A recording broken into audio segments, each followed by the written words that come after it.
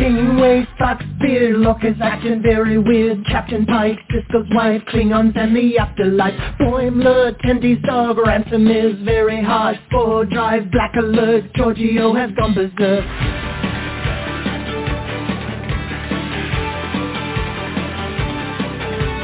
Teacher Batleth, Edward is an idiot. Spock is dead, Worf is wed, Chekhov's wearing red. Data's cat, Kempak's at, Q has had enough of that. Beam me up, make it so, everybody let's go. We talk about the series. You can join us live by picking up your phone now. We talk about the series. We're coming to you on your streaming services now. We talk about the series. Comic books and games, we go beyond the show now. We talk about the series.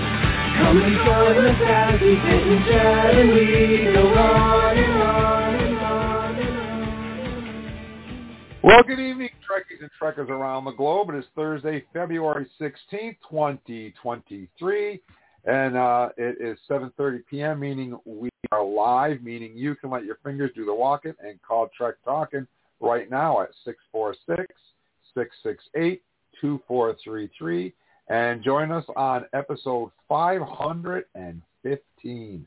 Hard to believe, isn't it? Wow.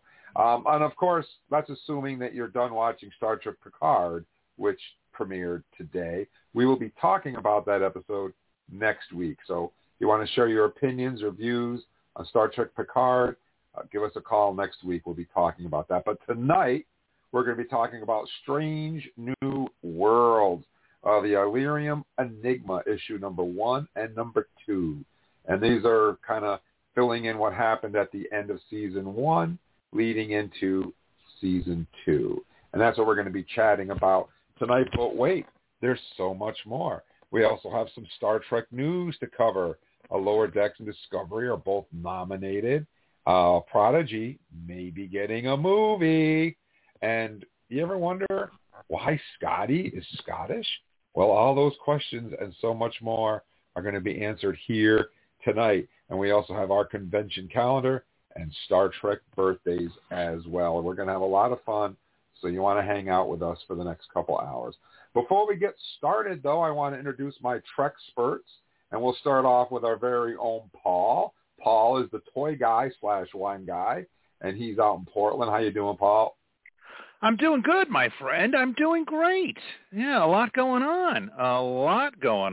And today's kind of like the Christmas morning of Star Trek viewer fandom, right? We got most of us, I think, are waiting until after this show tonight to go watch a very exciting new episode that has been much anticipated. So it should be a great evening all around, but an awesome time to get together and talk about Star Trek.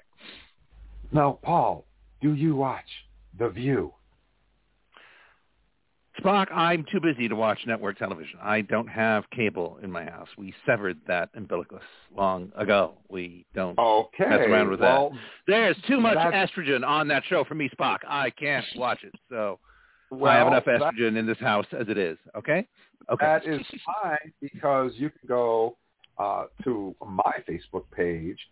Whoopi Goldberg had this set up 10 forward, and she was wearing her Guinan gear, and she had the cast on to talk about Picard Season 3.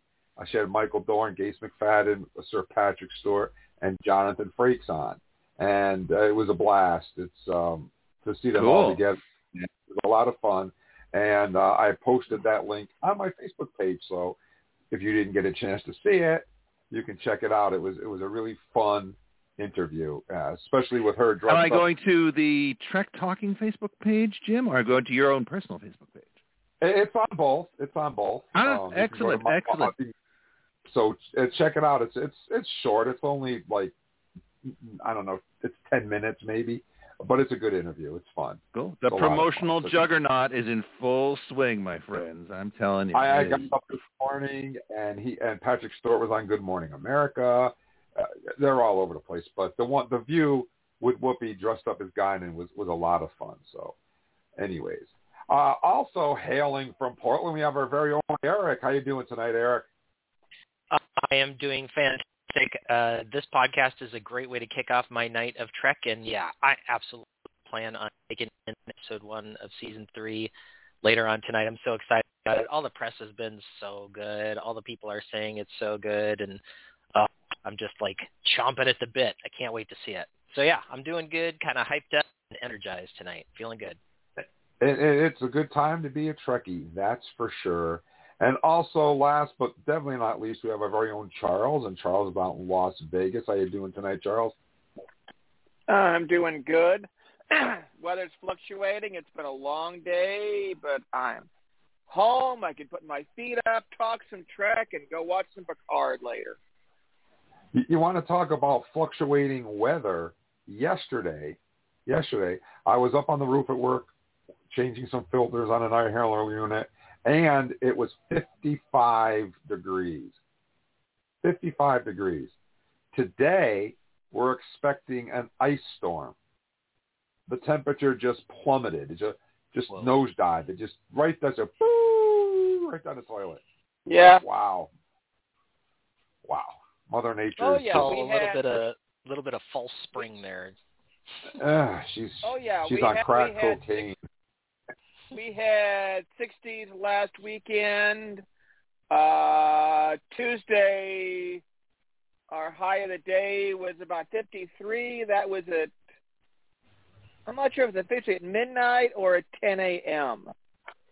But it dropped by mid-afternoon to 40s. It's crazy.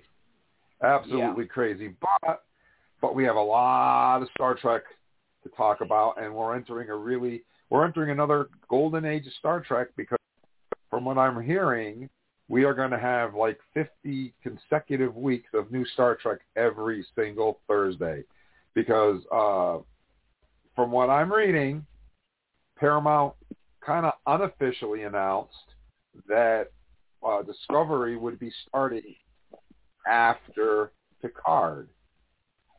So not doubling up. Not from what I was. I hope they don't double it up, but that Discovery season 5 is going to pick up when Picard wraps, and then we're going to see Lower Decks, Prodigy, Strange New Worlds, and that'll fill out all of 2023. So we're going to have another year where we have new Star Trek, bang, bang, bang, bang, bang, which is fine with me. But anyways, before we get into that, we have a lot to cover tonight. Before we get too far, we have to have a little word from our sponsors, and we're going to start out with Alien Con. Alien Con is back. Join us March 4th through 5th at the Pasadena Convention Center for a weekend of exploration and meet your favorite experts from Ancient Aliens, The Secret of Skinwalker Ranch, The Unexplained, and the proof is out there. Tickets at thealiencon.com. And Eric, that is such a great spot. And why don't you tell our listeners how they can pick up a pair of weekend passes for Alien Con? You mean for free, Jim? Well, it just so happens that we actually have some free passes to give away. And the way that I know to best get those is to take yourself to any device that accesses the interwebs, type in trektalking.com, and once you get there, whether it's a phone or a tablet or a laptop or a desktop or a wooden spoon, you should, in the lower right-hand corner, see a little microphone. And if you press that microphone, you can leave us an audio message. And all we want to know is, A, who are you? B, why do you love Star Trek? And C, how do we contact you? We won't talk about, we won't put out the contact information over the air, but we may share a little bit of that soundbite with the fans just so that they know that it's for real, man. You leave us a message, you get the tickets. That's how easy it is. But you got to tell us who you are, and you got to tell us how to contact you. We've had a couple messages, but no way to contact the people, so make sure you include that. Yeah, we had a couple great messages, but no way to get in touch with anybody. Now, when you click on that, there should be a little thing that asks you for your contact information. The most important part is your email, because these are digital tickets. I will email them directly to you, but you've got to leave us your email address. Otherwise, I can't send them to you. So please, please, please, please do that. Don't forget your email address. So if you want to go to Alien Con, I've got some free weekend passes right here, but you got to tell us how I can get them to you. So that takes care of Alien Con, our first sponsor. We do have another one. We have two, which is absolutely incredible, if you ask me. And what's so cool about the second sponsor is that I will be there. Well, Trek Talking will be there. Me in particular. I'll be doing a couple of panels, and I'll be on stage with the Bonnie Gordon on Sunday talking about Star Trek Prodigy. And what pray tell, is Uncle Jim babbling about? Well, take a listen to this other excellent spot that Eric was so kind to put together for us. Trek Talking would like to invite you to attend Trek Long Island at the Hyatt Regency Long Island Hotel in beautiful Hauppauge, New York, on May 20th and 21st, 2023. Trek Long Island will have a variety of guests, ranging from the original series to Discovery, Picard, Strange New Worlds, and beyond. Doug Jones, David Ajala, Oded Feyer, Franz Nguyen, Isa Briones, Evan Evagora, Raven Dowda, Sandy Gimple, Tanya Lamani, and Fumsil Satoli are just a few of the guests currently scheduled, with more to come. Enjoy interacting with celebrities at guest panels, or snag a photo op or autograph from your favorite actor. Craving the real stuff? Sit in on science panels with real scientists from NASA and accredited professionals in a variety of scientific fields. Or take in a panel where we discuss how Trek's influence on diversity and inclusion has affected Trek fans and the rest of the real world. Love podcasts? We do too. Meet the people behind the voices from Trek Talking, the Sci-Fi Sisters, Strange New Pod, Women at Warp, Roy's Tie-Dye Sci-Fi Corner, and more. Don't forget to visit the vendor room, where you will find exhibitors and authors, and where you can pick up an exclusive offering from Mego Toys. Purchase a general admission ticket or upgrade to the Q Pass, which offers you preferred seating, early access admission to a VIP dinner and show with actress Bonnie Gordon, and more. Trek Long Island is a family-friendly event with many programs and activities, so bring the little tribbles with you. Let's beam Trek back to the East Coast with a bang. Just visit TrekLongIsland.com for updates and to buy your tickets. We will see you out there. Engage. Did I hear you say Roy's Tie-Dye Sci-Fi Corner? Yes, you did. I just want to say that 5 or 6 times in a row. That is so memorable. It's an amazing I think podcast. If you go to Trek Long Island, you're making a beeline for that booth because it's Roy's Tie-Dye Sci-Fi Corner. I mean, I can't not say it. How can you? I mean, that's brilliant. Roy, whoever you are, sir, kudos to your nameology. That is a business I will be Googling. Roy's Tie-Dye Sci-Fi Corner. They just added Barbara Luna. You guys know who she is, right? Obviously. Mm-hmm. Maybe. She's Secretary of Defense, right? Yes, she is. Yes, absolutely. She is. She's going to be there as well. And, well, can't say. But there's another announcement that they're going to make, and he's an awesome, awesome character from Strange New Worlds. And that's all I can tell you, but I'm really psyched to meet him. So at any rate, Paul, if our listeners wanted to get information on Trek Long Island and they wanted to find out how to get tickets, who's going to be there, where would they go to get that information? Where's the easiest place for them to go? Well, they just have to go to one place, Jim, and that's TrekTalking.com. Because that's the name of this show, right? I'm pretty sure. Am I on that show? Trek Talking? Very. So, of course, you'd go to TrekTalking.com. You would not need to. You could go to a Facebook page called TrekTalking.com, but why not do that? We could just go to the original web URL, as they say, as the young people say, and you could go to the Facebook page from there. It all connects. You can leave a crazy message and win your Alien Con tickets. You can send a risque message to Barbara Luna. You can do whatever you want from TrekTalkin.com. It's perfectly fine. That's right. And it's so easy as well. And when you get there, the best part is when you get there, you'll see sponsors. You'll see all the information on Alien Con. You'll see all the information on Trek Long Island. But you will also see in the upper right-hand corner the little blue F, which stands for Facebook. And if you click on that, that will bring you to this awesome Facebook page, which happens to be Trek Talking. And wait a minute. You're saying F stands for Facebook? Yeah, can you believe that? Not in my lexicon. That's incredible. And I thought F was something else. Well, not. What else could it possibly be for, Paul? I don't know. That's family, right? We're a family show. Isn't that what we're talking about? No? It was even better. But when you get there... Frittata. Okay. I don't want to slow us down. We need to be moving. We're stuck in impulse drive here, gentlemen. We are. We need to move it up. We're factor 9 at least. Let's go. Frito-Lay. Let's get out of the dock. My God. Right on the top of the page, you see a pin to top. Live long and prosper. And on that post, we just want to know where you're listening from. It's very simple. And you just stop in there and tell us where you're listening from. And if you see a heart next to your name from yours truly, Uncle Jim, that means that your name is going to be featured on a future fan shout-out. And that's a cool thing because then everybody around the globe will know that not only are you a Star Trek fan, you're without Trek Talking. So with that in mind, Eric, you want to get us started with our fan shout-outs? I definitely do.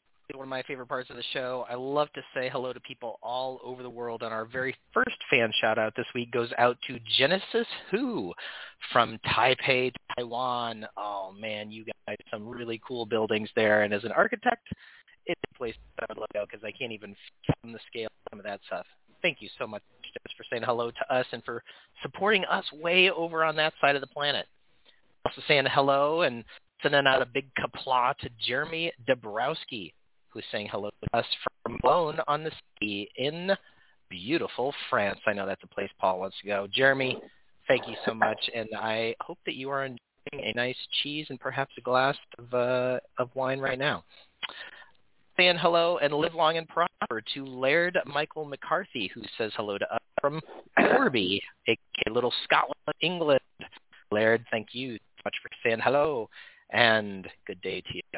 And then we're also saying hello this week, my final fan shout-out being to Helen Yelb from Israel. Those awesome countries. I would also love this. Your food is amazing, and your people are pretty cool, too. Helen Yelb, saying hello to you. Charles, I know you've got some people you want to say hello to. Oh, definitely. Let's start off with Perry Baumberger in Omaha. Everett Lynch in Texas. Thomas Nicholas in Lexington, South Carolina. And top fan Chuck Matheny from Granger, Indiana. David. Oh, I don't see David. I guess I'll go to Paul. Hey, this is Paul. Do I have to be David? Can I be me? I want to be me, man. Come on. Let me just do my thing. I'd like to send a gigantic, colossal, humongous Trep-talking kapla to top fan Andre Mueller, who is saying hello to us from and in Leipzig, Germany. Absolutely spectacular part of the universe there, almost dead center, right above sort of midway between like Frankfurt and Poland, if memory serves. But fantastic place to live. Absolutely amazing. So top fan, you got to know it, right? So absolutely great to hear from you, Andre. Live long and prosper, sir. Now, this next one is from Belfast, Northern Ireland, a little bit further afield from Germany. Jeff Hunter, not Jeffrey Hunter, the famous actor. I believe he's deceased, but apparently he may still be contacting us from beyond the grave. Or no, I think this is a different spelling. I could be mistaken. But Jeff, wherever you are in Belfast, sir, it's great to hear from you. And you've got a name you should wear with pride, my friend. So it's wonderful to hear from you there in Belfast. And then we are going to spin the globe and fly over closer to the equator to Osorno, Chile, where the Chilean flag is billowing proudly in the wind, and say hello to fan Raul Diaz Fernandez, who is saying hello to us from Chile. Absolutely fantastic to hear from you, Raul. Thanks for being a fan and for loving all things Star Trek.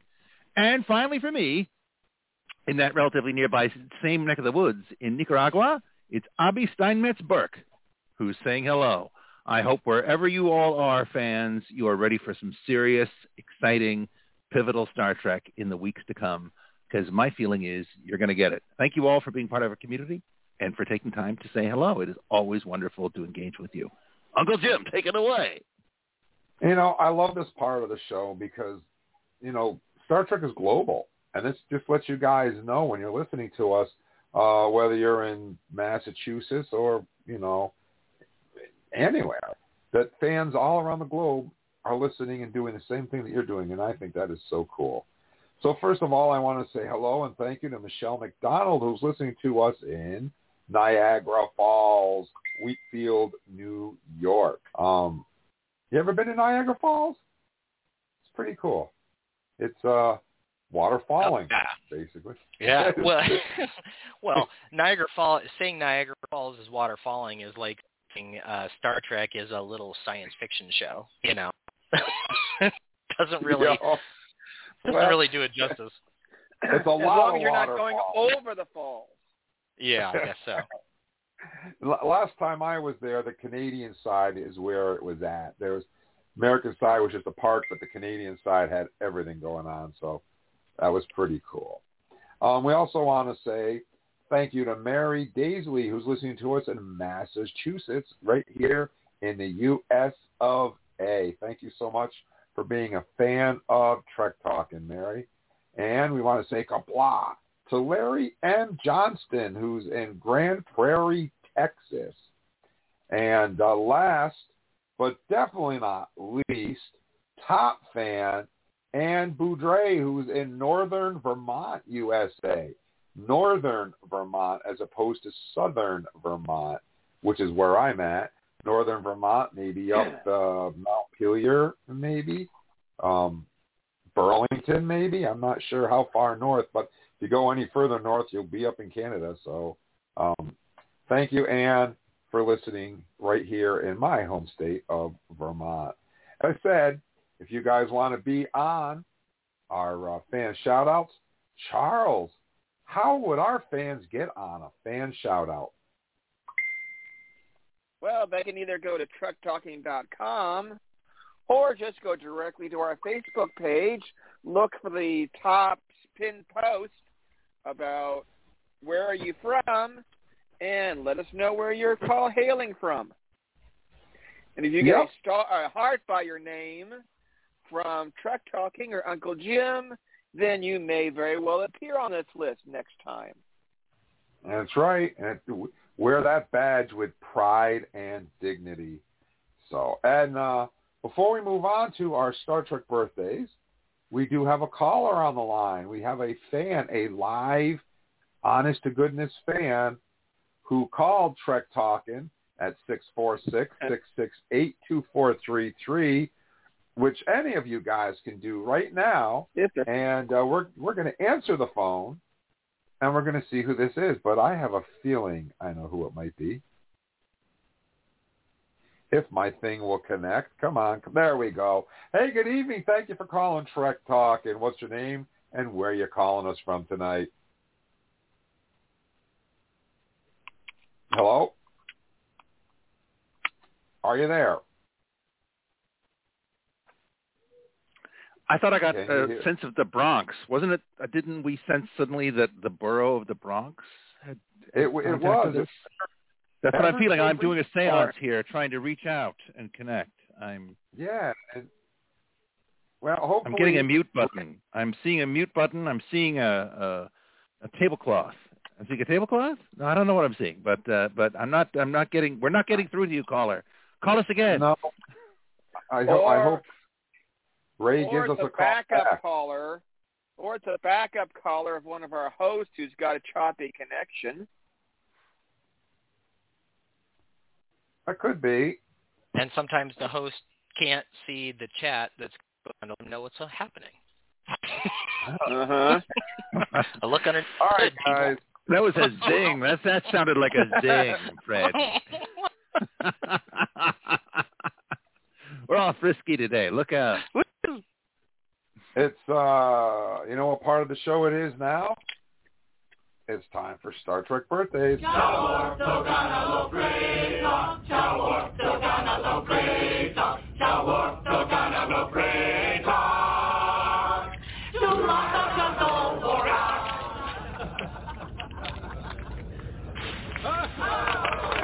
That was not a Klingon song. You know, he says that every week. You would think that he would learn by now. So every week, guys, we do our Star Trek birthdays. And we always like to start off our Star Trek birthdays by remembering those members of our Star Trek family who, sadly enough, are no longer with us. And for that, we turn to Eric. Yeah, Jim, this week we have 7 members of our Star Trek community who have gone before us who would have had birthdays. The first is the wonderful, electrifying Dame Judith Anderson, who played Talar, the Vulcan princess, in Star Trek III, The Search for Spock. I love her for so many reasons. Obviously, she's a dame. That's right. She was damed by the British Empire back in 1960. She is one of the 14 Star Trek stars born in the 19th century, and she's the only one who never appeared in the original series. So that's your little bit of trivia you can share with your friends. Rick from Trek Talking, that's right. She was born Frances Margaret Anderson in Adelaide, and has won 2 Emmy Awards, a Tony Award, and was nominated for a Grammy Award and an Academy Award. Did several things in her career. We don't need to, but you can go to IMDb. But I will say that she was absolutely well known for at least 2 things.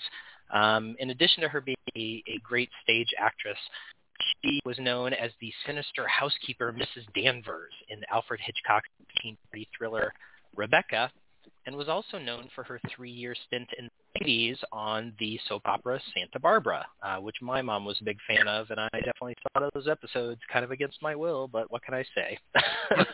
So, Mom, turn it off. Turn it off. Yeah, turn it off. Oh, no, wait. Oh, this is kind of interesting. So that's what that means. Oh, my God. Right. Dame Judith Anderson would have had a birthday just last week. Happy birthday, and lots of love and remembrances going out to Talar the Vulcan. Also saying happy birthday and sending out lots of love to Barry Ingram, who played Danilo O'Dell in the TNG second season episode Up the Long Ladder. He was one of many actors who, of course, originally considered for the role of Captain Jean-Luc Picard, so it could have been Barry Ingram, but it wasn't. But he did have a very long career spanning over 5 decades, doing tons and tons and tons of guest appearances on shows like The Simpsons and Murder, She Wrote and things like that. And in fact, Charles, you'll be excited to know that he actually crossed over into our other favorite franchise. He was in Doctor Who in a couple of different episodes, The Mythmakers cool. and Doctor Who and the Daleks, both in 1965. So back in that original series era. I have heard, pray tell, tale of this, but I have never seen it myself. I guess there's a season 2 blooper reel of him with Patrick Stewart, Gene Roddenberry, and Michael Dorn, all singing heartily "Fill the Fluter's Ball." I do not know that song, but it sounds hilarious, and I think I need to get that blooper reel. Ingram performed a great deal of theater. He was the winner of the Honorary Associate Artist and the Royal Shakespeare Company, Australian Theatre Distinguished Actor Award, and the Drama Logue Award for the Best Performance in a Broadway Musical. So Barry Ingram, very talented, would have had birthday last week. Happy birthday and remembrances going out to Barry. Also saying happy birthday to Paul Comey, who played Lieutenant Styles in the TNG first season episode Balance of Terror. Styles, one of those iconic characters from that episode, I would say. Started acting back in 1957 and continued all the way to 1995, making about 100 television guest appearances and guest appearances in about 20 movies. Such a great role, man. I mean, that is just like, amazing role that guy did. Really, really great. I mean, that's, the really showing the, somebody who starts off as like a racist bad guy, but becomes humanized by the end of the story. Really great character storytelling. arc in one episode. I love it. Love it. Yeah. Fantastic, Paul Comey. If you want to see him elsewhere, go see Conquest of Planet of the Apes, go see Towering Inferno, go see Death Wish 2. Head all the way up to 1986 and go see Howard the Duck. He's in that too. So Paul Comey would have had a birthday last week. I'm just saying, there's a time and place for Howard the Duck. I've never been that high, dude. There's no way. Happy birthday, I'm a sober Paul guy. Comey. We're also saying happy birthday this week to the wonderful actor Richard Lynch, who played Arthur Garan in the TNG 7th season episodes Gambit Part 1 and Part 2. Another fantastic actor who's been around the way. I did not know that he was the older brother of a fellow Star Trek TNG guest star, Barry Lynch, who played Deceive in the season episode Face of the Enemy. What I do know is that he was heavily involved in theater back in the days. The Berkshire Theater Festival in Massachusetts, where he met actually a young Ron Perlman and would actually inspire Ron Perlman to do a lot of the things that he did in life simply by his presence and by his work ethic and that kind of stuff. And in fact, Ron Perlman now considers him a longtime friend and inspiration, which I think is pretty cool. We've had him on the podcast before, and Richard Lynch, I guess, is a good friend of his. He made his feature film debut way back in 1973, but he has just a ton, over 90 film and television appearances, most of which are in that science fiction and horror genre. You can read down his IMDb list. I know that he was present for pilot episodes on 3rd and 4th seasons of Starsky and Hutch when it comes to television. I know he was on guest appearances of lots of television shows. Battlestar Galactica, Bionic Woman, the A-Team, which was one of my favorites. And in fact, what I did know was that he was in a 1998 thriller called Shattered Illusions with, guess who, Jim? Spice Williams. Richard Lynch and Spice Williams cross over. So next time we have her on the podcast, maybe we should ask her if they got to meet. Hopefully they did. Richard Lynch would have had a birthday this week. Happy birthday, Richard. Also saying happy birthday to Susan Oliver, who played the original Vina in the TV episode The Cage. If you've seen Strange New Worlds, why I say the original Vina. Susan Oliver, just a great-looking actress. What I didn't know was that before she was cast as Vina, she took another acting assignment, which apparently really exhausted her. And then it actually took executive producer Oscar Katz coming to her while she was on a holiday in Hawaii, basically begging her to come back and film part of Vina. And there are some great stories, including a documentary about her life entitled The Green Girl that you can watch that gives more information on that part of her life, which I think is really interesting. I also know that she wasn't a dancer before playing Vina, but she, kind of leading up to that episode, trained with a choreographer every day of the week, which I guess is something Majel Barrett Roddenberry also did, which I did not know. I also know that Oliver was the test subject for the Orion makeup. They had her and they kind of tested out and figured it out on her body, and then where they used it. So Susan Oliver's contributions, not being just Vina, but myriad throughout the Star Trek universe. We also, I guess, wanted to direct an episode of TNG while she was still alive, but she never got the chance. People told her she didn't know enough visual effects, but that really doesn't have anything to do with directing an episode, so questions as to why she never got a chance. But she is an Emmy Award she received an Emmy Award nomination for her performance in the 3-hour 1996 NBC television movie Amelia Earhart. So I kind of go check that out too. Susan Oliver had a birthday this week on the 13th of February. Happy birthday, Susan Oliver. Happy birthday as well to yet another originator, Margaret Meg Gillespie Wiley, played the Keeper, one of the very first Telosians we see, the first Telosian we see in the pilot episode of the original series, The Cage. She was the first in chronology to ever appear in Star Trek, which is one little trivia thing you can use with your friends. And of course had one of those careers that was long, 5 decades, 100 or more guest television appearances in all shows, Twilight Zone and The Fugitive, and then leading into Love Boat and Out in the 80s and 90s, and later on did lots of movies, was in another Alfred Hitchcock movie, which a lot of actors were, the 1964 thriller Marnie, and she was in the 1971 cult action movie Vanishing Point as well. Sort of towards the twilight of her career, was in the Birds, if you all remember that 1980 miniseries that was famous. So Margaret Meg Gillespie Wiley would have had a birthday this week on February 15th as well.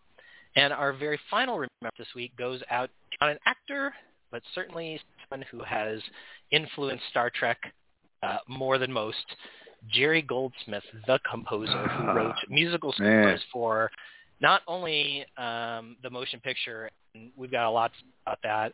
He went on to do Star Trek V, First Contact, Insurrection, Nemesis.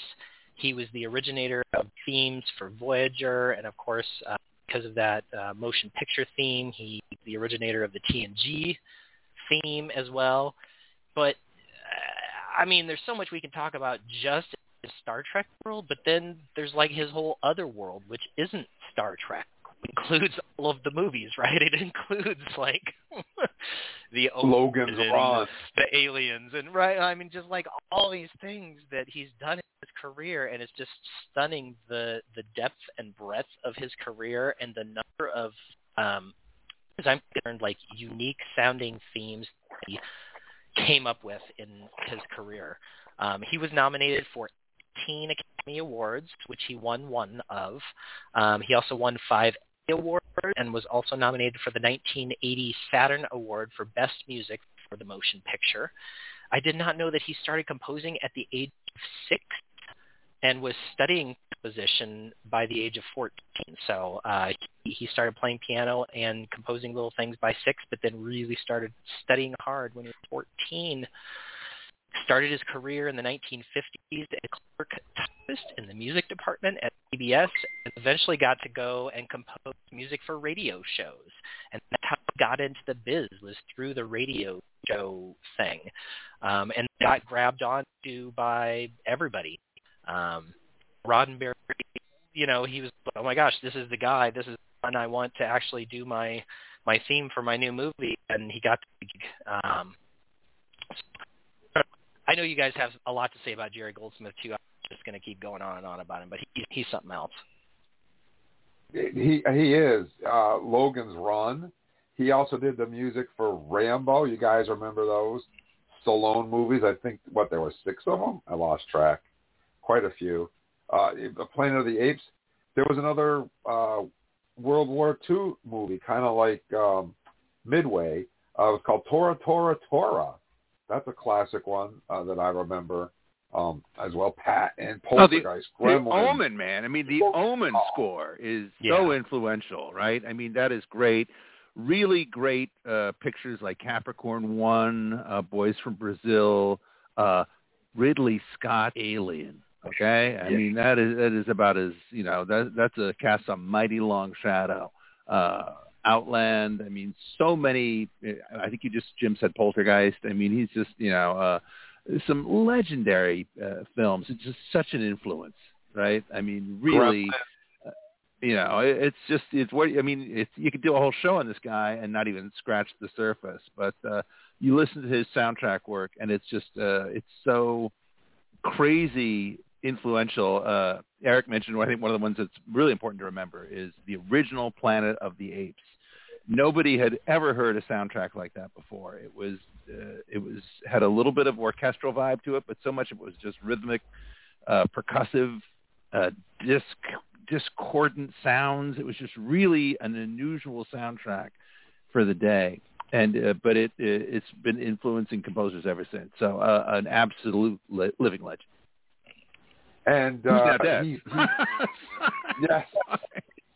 So I can't really say living legend, but, you know, when his time, I mean, there was just nobody more influential. I mean, it's like, this seems like one of those people who's still alive just because his influence is so deep. We kind of deal with it every single day, and in so much of what we look at and listen to, right? Kind of like he died in 2004. You guys, that was almost 20 years ago, and it feels like it was yesterday. Like, right? Yeah.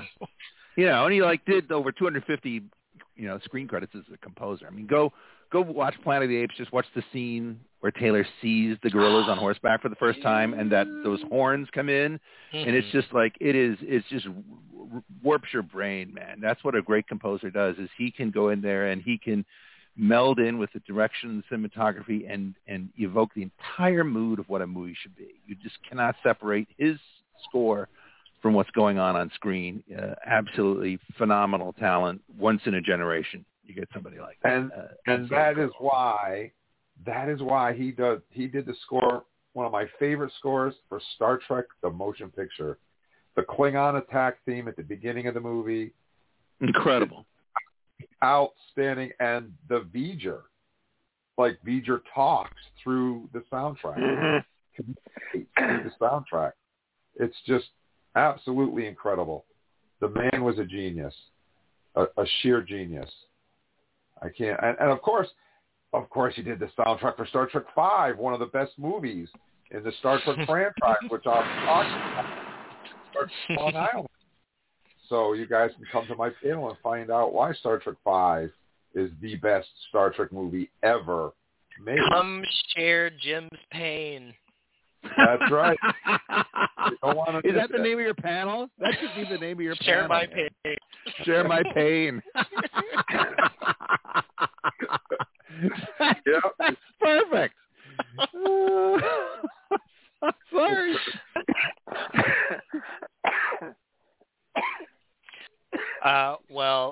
That does it for our remembrances, guys. That was a great discussion. So many heavy hitters, like we said, this week, and so many people to remember. So thank you to all of those actors who have gone before us. And Charles is going to kick off the party for those who are still with us. Right, Charles? The living legend. The actual living legend. Mm-hmm. Well, I'm going to put this one together and say very happy birthday to Jade and Nikita Ramsey, who played Arcadia and Sega in Picard's episode Et tu Arcadia Ego, Parts 1 and 2. Yes, they are twin sisters, born about 15 minutes apart. Catherine Barrell played hardcore Fenton Mudd, Beyonce, Stellar Grimes in Star Trek Discovery's first season episode, Magic to Make the Sanest Man Go Mad. Magic to Make the Sanest Man Go Mad. It's like a tongue twister. I titled it once to make us go a little mad. Hardcore? Yeah. Then a couple of them I'm rather surprised Jim gave me, but I'm looking forward to these two. I'm going to start off with Kirk Randolph Thatcher. He was the associate producer in Star Trek IV, Voyage Home, and played the music blasting Punk on the Bus in that movie. He was actually, I believe, direct assistant to Leonard Nimoy. He returned again in Star Trek Picard to replay his role in the episode Watcher. He was also the narrator in Star Trek Short Trek Catherine and Dot. Interesting that he also played a punk in Spider-Man Homecoming. So I guess he likes that kind of role. He is also a writer-director for the Muppets since I think about the late 90s, early 2000s. And one of his early roles I thought was interesting. He was a creature technician for Star Wars: The Return of the Jedi. So he has been in the industry for a while, and he has some interesting history on the 88 page. And he also, Charles, he also wrote and played the song "I Hate You." Yep. Which Yep. From that movie from Star Trek 4. Original. He is credited for that on IMDb as well, for having an original piece of music. Yeah. Actually did it for his band that he was in at the time when he was actually working on Star Trek. And then my last one's an interesting one. Let's give a very warm, happy birthday to Lavaris Robert Martin LeVar Burton, who played Geordi LaForge in Star Trek, and also a director in 2 episodes of TNG, 10 episodes of DS9, 8 episodes of Voyager, 9 episodes of Enterprise. I'm not sure why he's not directing anything currently on Paramount Plus. Also very well known for a lot of his work with a very popular show that ran for about, I think, 26 years on PBS, a small series called Reading Rainbow that encouraged kids to read. I know there were occasions where I would get home from work, and it's like, okay, turn on the TV. What do I want to see? Oh, Reading Rainbow's on. I'll go watch that. And there's LeVar Burton off on the way, visiting another book. And now we're going to see him on Picard Season 3, along with one of his daughters. We look forward to it. So, yeah, unless somebody's got any more. They had a Reading Rainbow special that he did on TNG. I'm sure you guys have seen it, where he goes behind the scenes of the making of TNG, and he shows you some of the special effects. And one of the things that sticks in my mind, which I don't know why I remembered this stupid little fact, but I did, the shuttlecraft that flies past the Enterprise was actually 2 disposable Bic razors glued together, and when it goes by on the screen, it looks so convincing, it looks so good when they spruce it up, but it was actually just a couple of disposable Bic razors, and I was like, wow, that's pretty cool. And I remembered it. That's what I learned from Reading Rainbow. So there you have it. Yep. Yep. So, Bic Paul, razors. who's on your list? All right. Thanks, Charles. Got all kinds of folks who are out there celebrating birthdays this week. Who knows? Some of them may be out there celebrating birthdays this very evening. Who knows? First of all, a great big happy birthday, Star Trek welcome to Deep Space Nine alumni, Philip Anglim, who is best known to Star Trek fans for his portrayal of, let's get the title right, Vadic Barrios on Star Trek Deep Space Nine.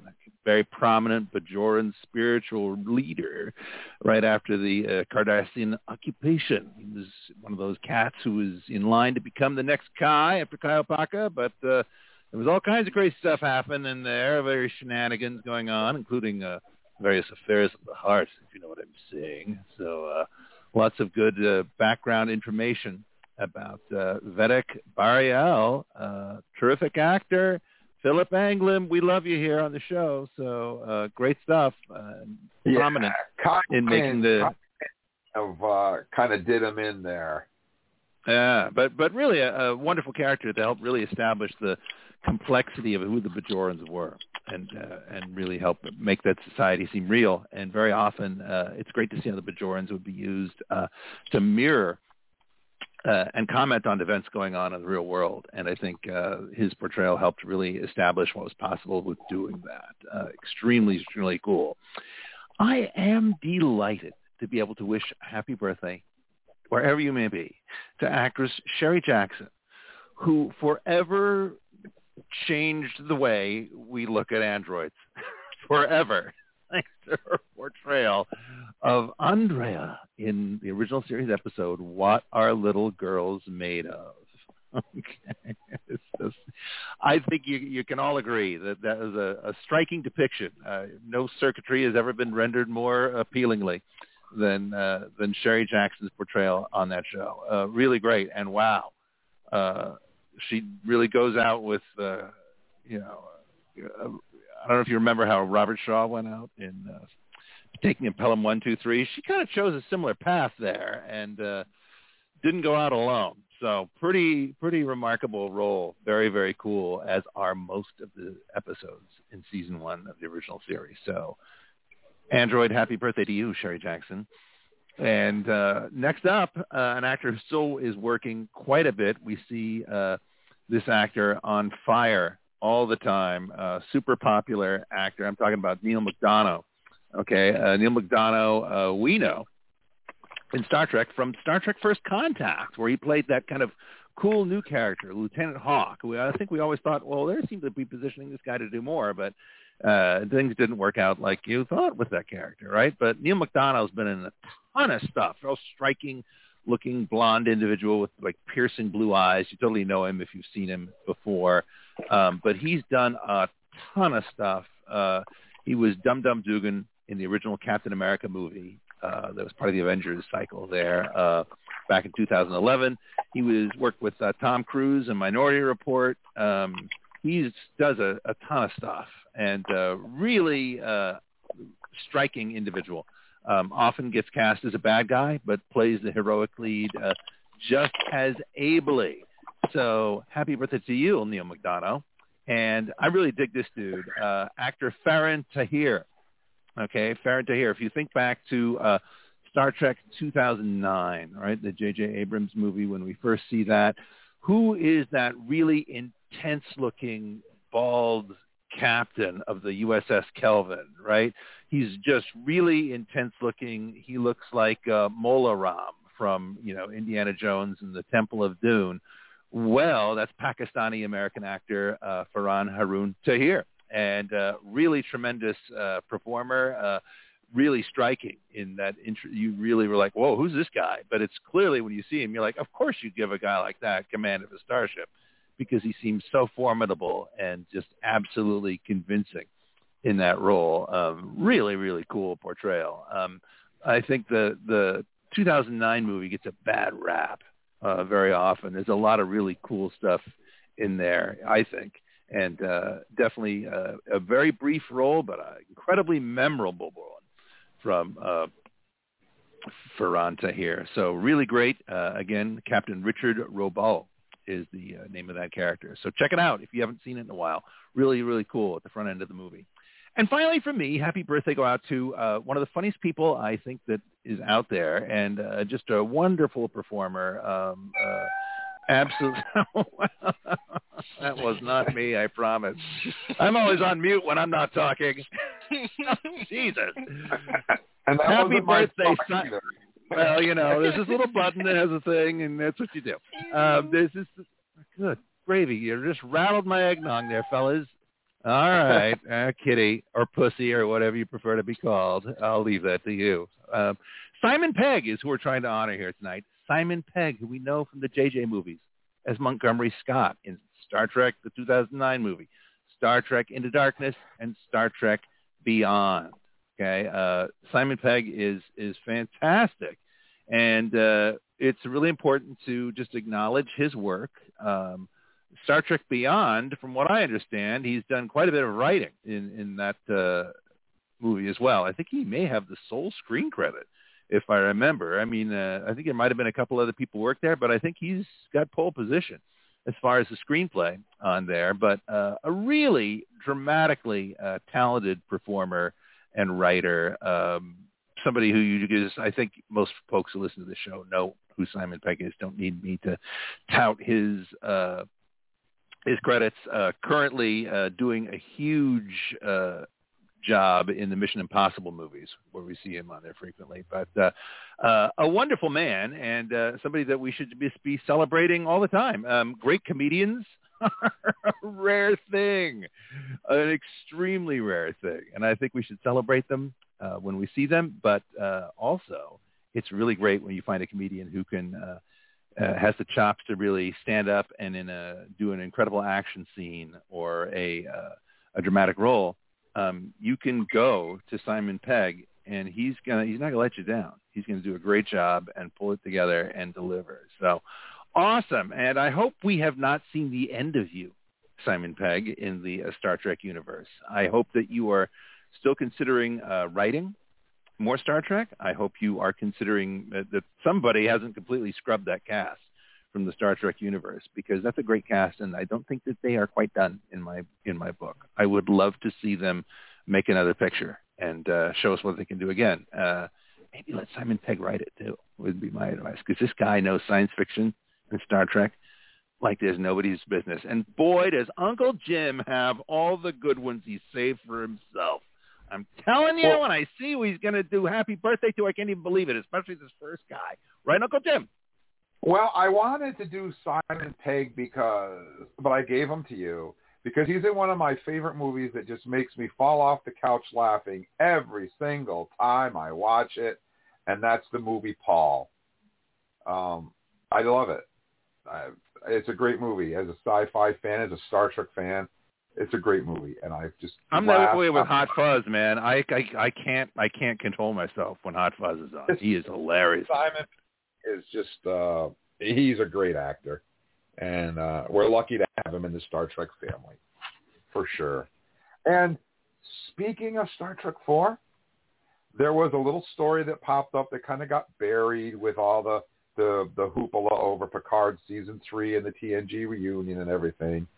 And that is that the writer and they're the one that was hired originally for Star Trek 4 and walked away from Star Trek 4 to go to Marvel to work on one of the Marvel movies, said that Paramount had bought his script and was still in the works of putting together the writing room to refine his script, and that Star Trek 4 with the Kelvin universe people was not completely dead and buried. So that was just a little story that I saw kicking around about Star Trek 4, since you had mentioned it. So there's still a chance that we might see Simon Pegg and Chris Pine and the rest of them back together for one more movie. So here's hoping. Sweet. So the first guy that I want to say happy birthday to is just a plain, simple tailor. Nothing more, nothing less. Why anybody would suspect anymore, I don't know. But Andrew Robinson, who played Elam Garak on Star Trek Deep Space Nine, one of the richest characters, I think, one of the best characters, and his relationship with Dr. Bashir was great. He had some of the great, one of the best scenes that I can think of that comes to mind is him and Quark when the Dominion's coming through the wormhole and Quark asks him to try root beer. And they have this whole conversation about how cloy and bubbly root beer is and how deceiving it is, just like the Federation. It's a great scene, and Andrew Robinson and Quark play really well together. So happy birthday to Andrew Robinson, Elam Garak, a plain old simple tailor from Star Trek Deep Space Nine. The next one, I was thrilled. Trek Talkin' was invited to the Star Trek 55-year convention down in Las Vegas, and I could not go. I ended up getting sick and couldn't fly, so I couldn't go. So Charles manned our table at the convention along with the Leslie Hoffman. And who do you think was at the table right next to us? None other than the awesome Bobby Clark. And you're saying, Uncle Jim, who the hell's Bobby Clark? Well, you actually do know who Bobby Clark is if you're a Star Trek fan, because he was the Gorn captain from the TOS episode Arena, one of my favorite episodes. And Charles was kind enough to get me an autograph or two from Bobby Clark at that convention. So happy birthday to Bobby Clark, the Gorn captain from Star Trek Arena. And it was my pleasure, Jim. It was. I mean, I was devastated that I couldn't go, especially when I found out Bobby Clark was right next to us. So, happy birthday to Bobby Clark. The next birthday, we seemed there was a lot of Star Trek 3 birthdays this week. I mean, a lot. I had to stick with the ones with the characters who we knew, but just as a sidebar, you remember the alien that talks to McCoy in the bar, who kind of talks like Yoda? A ship you have, you want, we need that guy that talks with that crazy language. His birthday was this week, but he had no name, so I couldn't say happy birthday to the dude. Also, the woman who was the waitress in that bar scene had a birthday. Again, she had no name. And the captain of the ship that gets blown up at the beginning of the movie, the pirate guy, it was his birthday as well, and he had no name either. So there were 3 other people from Star Trek 3, The Search for Spock, that had birthdays this week, but were unnamed characters. But this next character had a name, a name that we all know. Stephen Manley, he appeared as Spock at age 17 in Star Trek 3, The Search for Spock. And he gets to Ponfar with Saavik, which is interesting. And I had to throw him in there because, Eric, how many people have played Mr. Spock through the course of Star Trek? It's been more than Leonard Nimoy. I believe it's 11, if my math is correct. 11 people have played Mr. Spock. 11 actors have played Mr. Spock, and he is one of them. So happy birthday to Stephen Manley, who got to Ponfar with Lieutenant Saavik in Star Trek 3. As a side note, mentioning Lieutenant Saavik, have you guys been following the Star Trek logs, which are released on Instagram about Star Trek? We were doing the Prodigy ones, and now they have a whole bunch of Star Trek logs leading up to Star Trek Picard, which premiered tonight. Did you guys happen to listen to the log about the USS Titan? I posted it on our Facebook page, if you didn't catch it. But the reason why I mention it is because before Captain Riker was put in command of the USS Titan, Captain Saavik was the captain of the USS Titan. And the USS Titan served as the flagship of the Federation before the Enterprise B was went online and was officially made the flagship of the Titan, which is pretty interesting stuff. And there's a lot more stuff in those Star Trek logs if you guys want to go to Instagram and check them out. So I just wanted to throw that in there. We also want to say happy birthday to Zach Galligan. And he's best known for playing in Gremlins as Billy Peltzer. We just talked about Jerry Goldsmith writing the soundtrack for Gremlins. But in this case, we're going to say happy birthday to him as David Gentry from Star Trek Voyager's 5th season episode, In the Flesh. I met him at a convention, and he was a pretty cool guy. Signed one of my Gremlins posters for me. Got a picture with him. Pretty cool guy. And we also want to say happy birthday to Christopher McDonald, who played Lieutenant Richard Castillo in Star Trek The Next Generation episode, Yesterday's Enterprise. He also was in Grease, too. For those of us who might have seen it or not. So he did dance and sing in Grease, too. But here we're going to say happy birthday to him for hanging out with us in Star Trek Yesterday's Enterprise. One of the best episodes, I think. Right up there. And last but not least, I always save the Klingons for last. And tonight is no different. I want to say Qapla' to Nancy Youngblood, who played Kalana in the Star Trek Deep Space Nine 7th season episode, Once More Onto the Breach. And guys, guess what? That wraps up our birthdays. And now it's time to talk about Star Trek Strange New Worlds, issue number 1 and issue number 2 of the Illyrian Enigma. And to set the mood for you guys, to get us in the right frame of mind, I got to play the theme song.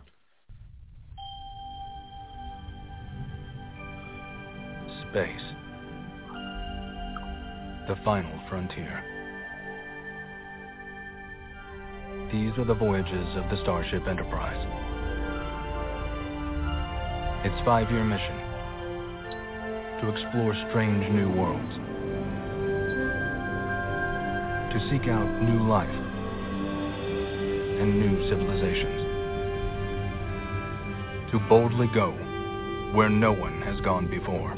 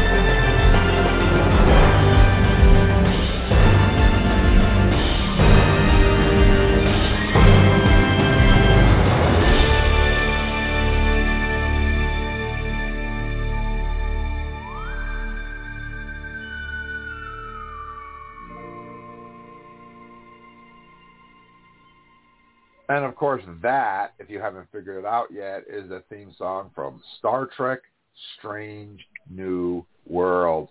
I do want to mention something. I don't know if you guys caught this or not, but they have the new Star Trek, I don't know what you call it, rainbow logo? I don't know what you want to call it. But before each series, the Star Trek logo comes up and we have a ship fly by. Did you guys notice that it's the ship of the series that you're watching each time that flies by the logo? Oh yeah, I think we talked about that because it was introduced, I believe, with Strange New Worlds, and then it came out on Lower Decks after that, or did it come on Lower Decks first? Yep. I can't remember. It was one of those two. It was first.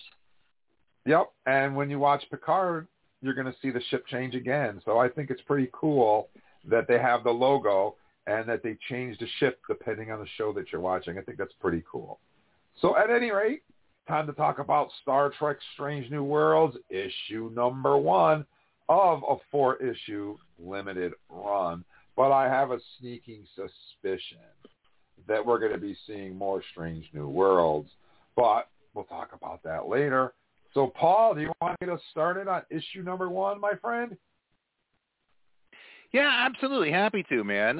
So far, of this, I believe, projected 4-issue series, we have 2 issues that have streeted out here so far. We have, of course, no surprise because she's in here writing up a storm all the time, Kristen Beyer, along with Mike Johnson, who wrote this. And so they know the rhythms of the show intimately.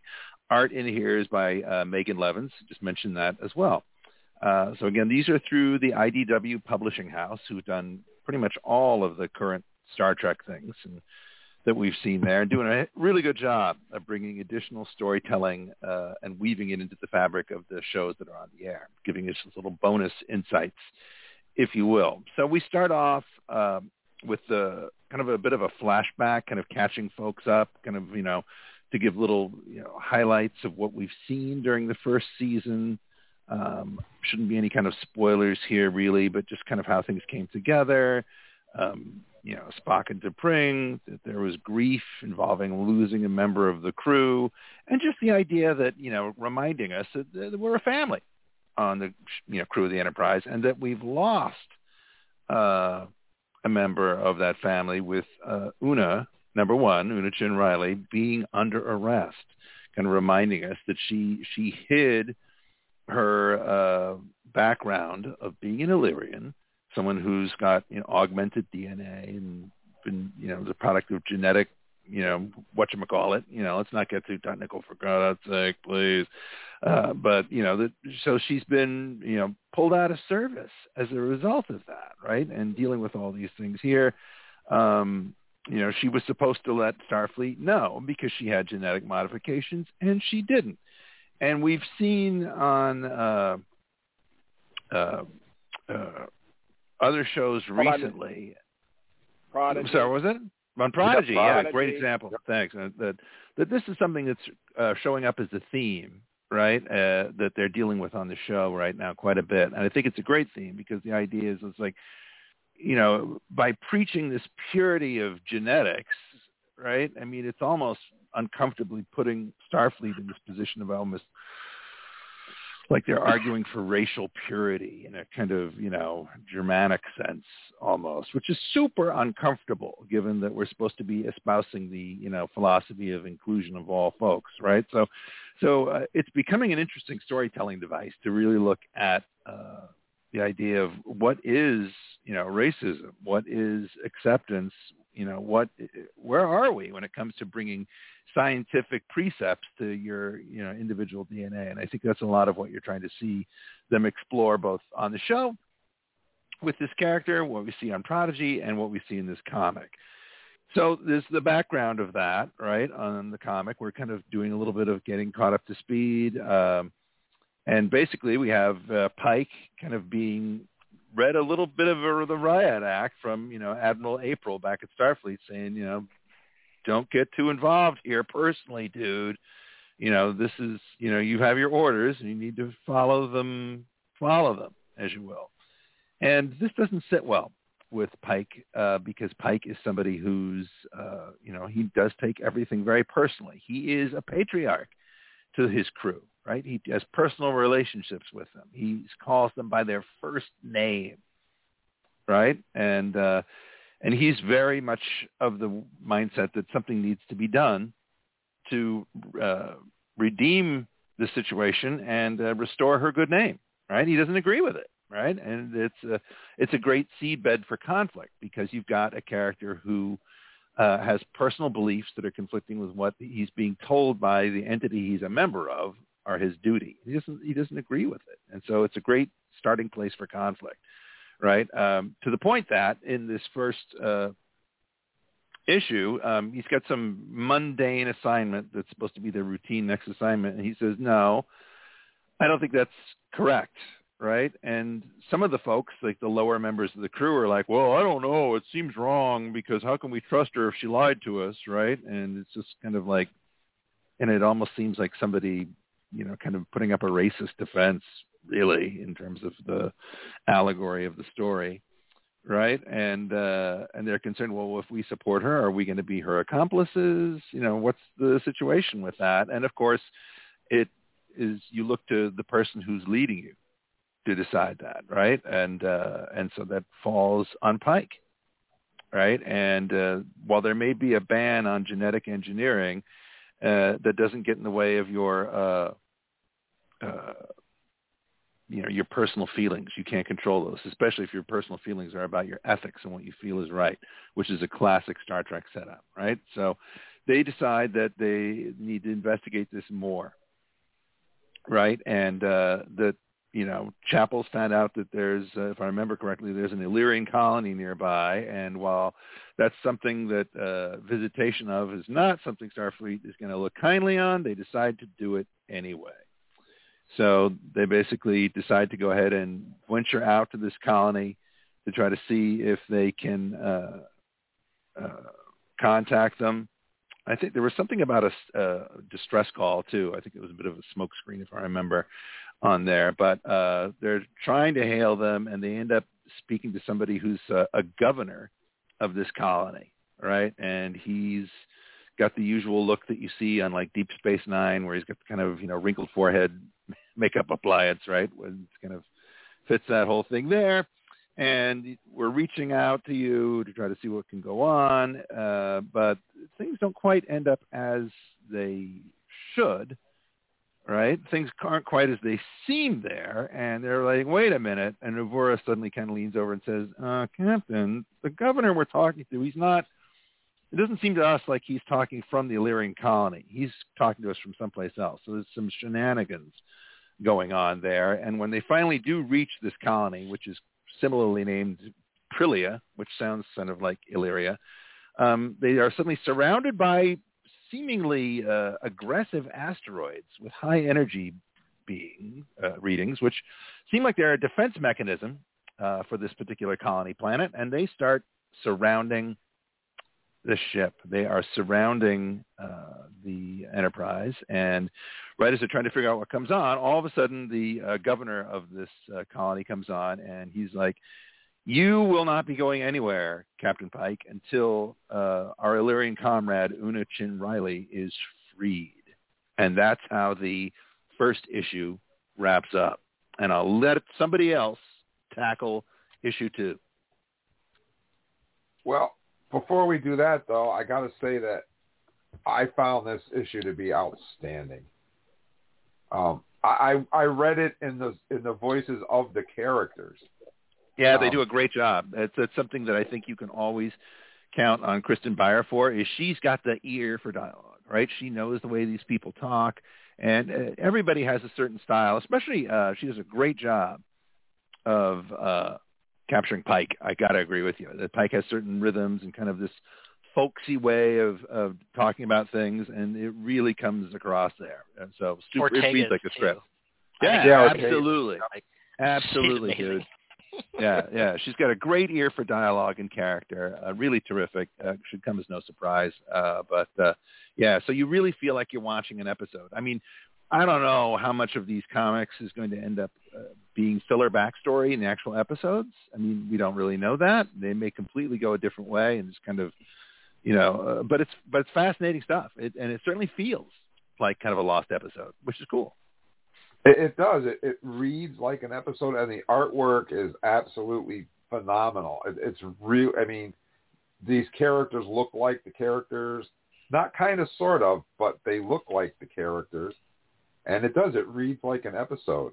And I'm not surprised, because the Discovery stuff that she was involved in, particularly The Light of Kalas, felt like an episode when we read it originally.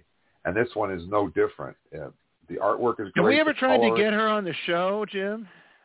No, I haven't. Because she's done so many stories in the Star Trek universe. She'd be a fabulous get. I would love to get her on.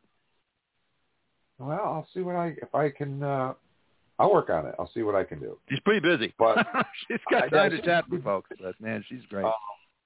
Terrific writer. Book, I thought it was phenomenal. It was a great story, and it fit in exactly with what we saw on Discovery. It didn't go off on some tangent somewhere. Mm-hmm. It actually felt like an episode, and like it would fit right in there. So I loved it. I highly recommend it, and I give this book a 9 for sure. Absolutely. What about you, Eric? I'm right there with you guys. I think I mirror everything you've said. I think the art is like a unique style that we haven't seen before. I haven't had a chance to go back and see if Megan Lenz has done other stuff, but I don't recognize this art style, and I do read an awful lot of comics, so I haven't read other stuff if she's done some, but great art. And yeah, the writing is, of course, top notch. I mean, we've kind of already said it. Favorite characters, I guess I'll say, are definitely Ortega's. Just the way that she kind of interjects these things is just like they write her on the show, which I think is great. This thing with Nurse Chapel, where she kind of like tells the guy that's hanging out with her friends that engineering needs him, and she fakes him into leaving just so he can have his chair. I thought was hilarious. And I like the fact that she then is just like kitschy and that kind of stuff. She's super smart. She's the one that kind of starts thinking about, what more can we get out of the Illyrian DNA we do have, and how can that influence our knowledge about the Illyrians in general. So I thought that was great. The Illyrian that they run into, that they talk to the screen over the corner or whatever, he looks just like the ones from Enterprise. So I got to believe that that's kind of like standard look. And then Illyrians that we see that don't look like that are the ones who have used heavy manipulation, my guess. And I always like the fact that, just like Star Trek, throw in a lot of logs. So this one has some great, like, Captain Pike log, this introspective one at the end, as well as the one that's at the beginning that kind of sets up the story. So Yeah, great book. Yeah, I give it a 9. Yeah, this is a great series so far. It you, is Charles? enjoyable.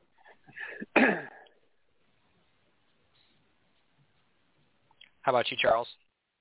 Is Charles there? I'm here. Yep. Definitely, I'd say a good book. Okay, one of the characters that kind of fits in is Mbega's talking. And he says, well, I didn't expressly approve church chapel's extracurricular investigations commander's DNA. I agree. So it's like, okay, I didn't actually say she could do this, but it's like, but I support exactly what she does.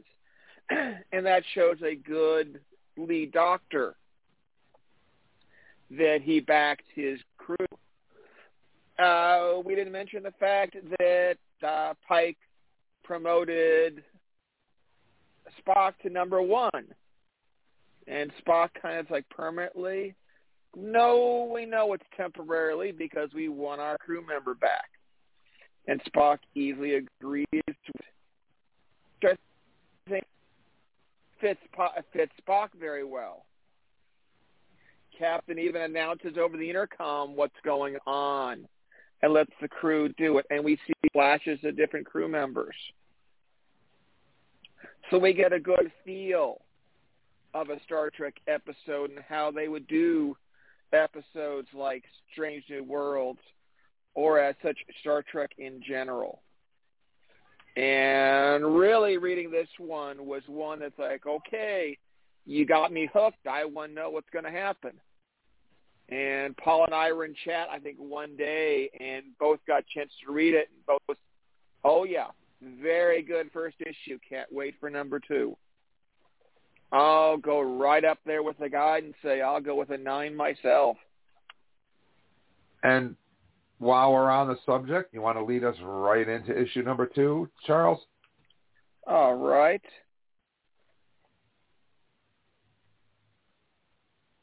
Just got to get number 2 loaded. And back up. Page 1. Okay. Right into it with, I believe, another Byers Johnson with Megan Levins doing the artwork.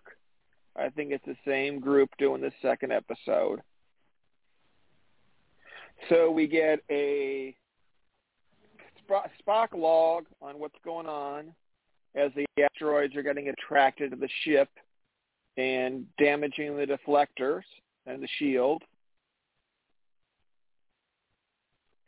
And they're all kind of like, okay, shields are going down. What do we do? As the asteroids keep trying to keep impacting the ship. And suddenly Spock gets an idea and says, well, if they're magnetic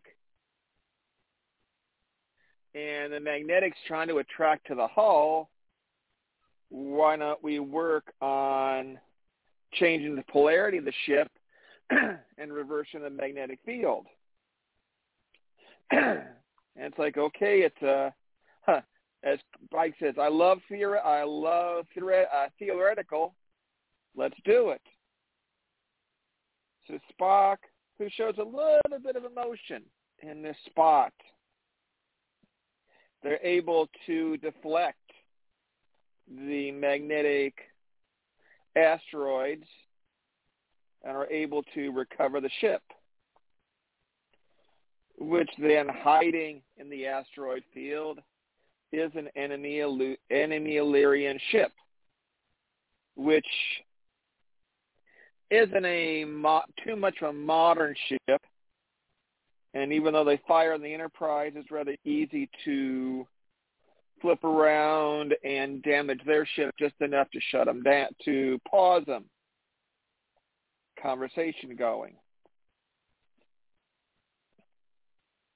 And they do admit at one point the Enterprise may not be the greatest ship to discuss with the Illyrians because the NX-01 did have some incidences with the Illyrians that may not have the best outcome,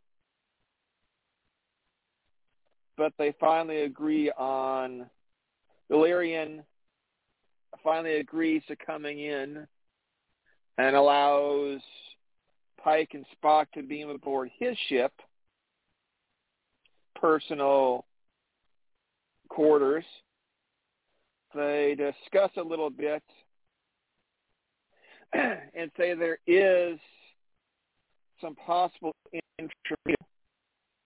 They could retrieve from one planet that is a tomb, but states the fact that it's almost an impossibility to go on the planet because it being so acidic, it'll chew through any kind of armor. Kind of agrees to it, and all of a sudden finds himself beamed back to the Enterprise. But Spock is kept there. And Pike's, of course, like, we got to go save Spock. Not before the Illyrian ship goes straight to warp where they can't track him. So they're going to try to trace to figure out where they went. And elsewhere, we learn something's... The Illyrians are using some kind of method to modify Spock. And we don't know the full details, but somehow there's a legend that a Vulcan will save his planet. And that leaves us right to the end. And makes us really wonder, okay, what's going to happen next? Stay tuned, issue 3. Another great issue. Another great issue that you felt like you felt the emotion and feeling of the crew. Spock had some emotional outbursts in there that we know come up. He usually likes to hide them, but we do admit they do come up on occasion. And I'm going to double down on this one and say this is another 9. What do you think, Eric?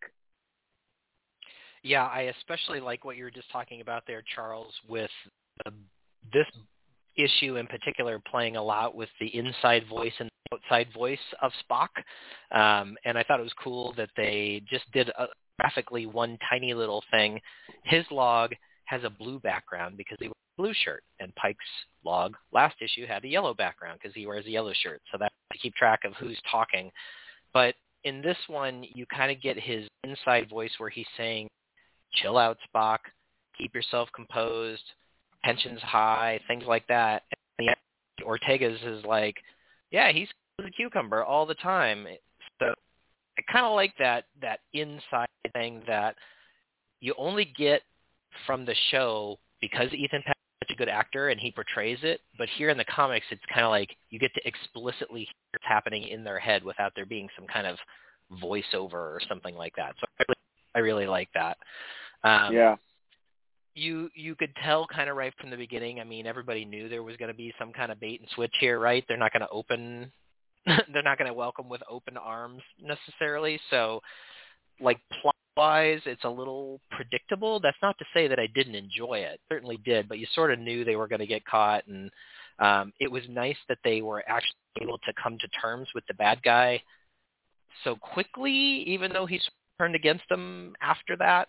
And I'm fascinated by why it had to be a Vulcan. You know, I mean, prophecies are a dime a dozen too, but the fact that the Illyrians specifically had a thing about Vulcans in their lore, I think that's pretty interesting. And you know, here in this last panel, Spock's looks like it's maybe, I don't know, stone or something. It looks all cracked and hard and colored cool blue. So can't wait to see what issue number 3 brings. It's another 9 for me. What about you, Paul? Yeah, I would say for both of these, I'd give the series so far a 9. You know, I'm a little reluctant to assess all Illyrians based on this, you know, kind of fakakta governor guy. because he's just, he's kind of a one-dimensional guy. I'm not really sure what his whole thing is. He's a little generic in terms of a character compared to the characters from Starfleet. So I'm hoping that I'm hoping he has higher motives for what he's doing. Right? I mean, every bad guy thinks he's the hero of his own story, right? But I'm hoping that he's, when he's doing something against his will, right? Anytime you do something to someone's person against their will, as we've seen in this second issue, that's pretty hard to forgive, and it's pretty hard to justify, right? It's like, is he trying to do something to Spock so he can sort of gain empathy of seeing things from an Illyrian's point of view? Is that what he's doing? I don't know. But regardless, it seems really hard to forgive this guy, right? And I would like to think that we're not going to suddenly start seeing Illyrians as the next bad guy, and that our perception of them has been wrong this whole time, that it's wrong for us to be skeptical of them. Especially the way, Megan Levins draws him in here. He's really drawn with bad guy body language, right? This is posturing, very Napoleonic. So I don't know. Until we, it doesn't change my rating for it. I still think it's absolutely great and super compelling. But it's just like, you just messed around with Spock's DNA apparently without his say-so, right? It's like abduct and abuse. So that's super hard to justify and forgive. So I don't know where that's going, but I'm hoping that he's not emblematic of Illyrians as a whole, because I don't want to see them all look like this guy. I don't want to see them all be so manipulative as this guy appears to be. So, but here's the deal. At the end of the day, we're all super excited and curious to see where issue 3 goes, right? I mean, that's how you did your job. So I think super exciting and eager to see where things go. And I'm curious to see, will there be any connective tissue between, like, say, this guy's appearance and how Illyrians are depicted in season 2 of Strange New Worlds, which we're going to get tons of, is my guess. So I'm super curious. But good couple of issues. And always saying to folks, it's like, if you've not gotten engaged with what's going on with the IDW run of comics and Star Trek, you're kind of missing out on some really good storytelling. They got at least a half dozen great titles coming out right now. And you should definitely visit your local comic book shop and or do the online thing as your preference is, and check them out. Absolutely. I give this one a 9, right down the pike. It was right down the pike. Get it? Right down the pike. Anyways, boom, boom. I enjoyed this one. I think it went great with the first one. You can tell it's the same writing staff because it's got that same feel. It just flows. It doesn't stop and then pick up later. It feels like one continuous story. And I kind of chuckled. I was thinking, oh, it's zombie Spock from The Walking Dead, It's so funny because I actually went to Stone probably because I'm in the throes of reading one of the most amazing science fiction trilogies ever written, in my opinion, the Broken Earth series by N.K. Jemisin, and it's all about, like, right now there's a lot of people with stone things going on. So I automatically saw that. And plus something that would resist acid, I guess, too, I'm thinking, Yeah, I don't understand why the Illyrians, why they would need a Vulcan. I'm kind of with Paul. I don't get that connection. But I guess we'll have to wait to find out. I guess, when you have a good story, good writer, it keeps you on the edge and it keeps you guessing. So I guess that's a good thing. Unless we've had Illyrians who have worked on DNA of different species and they realize that there is one species that can reach a special modification that could allow somebody to walk on this planet with modified, and Vulcan might be the only one that's able to do it from all their research. And I also wanted to address something that Paul had said earlier. We've only, technically seen 2 Illyrians on all of Star Trek. And one of them, I think, was retcon. On Star Trek Enterprise, Captain Pike steals the warp core from an Illyrian ship. And I don't think they were specifically pointed out as being Illyrians until after the fact. I could be wrong. No. They say Illyrian vessel in the episode. Yeah. In the episode, okay. So other than Una, those are the only other ones we've ever seen. But that doesn't mean that they're all like that. We may have seen them before, but they just didn't identify themselves because they were in hiding from the Federation. So we may have seen them before. We just don't know it. But I enjoyed this. I was going to say this issue establishes that the Illyrian bad guy here says, yeah, she's not the only one in Starfleet either. Yeah, that's a key thing. That's a great reveal. Yeah. That's a very important plot point. Right. They could be more of them. We just don't know. So I enjoyed it immensely, and I think they're doing a great job with it. And I'm really looking forward to seeing where they're going to take this in the next 2 issues. So that's a 9 for me all the way. So, guys, it's time for convention.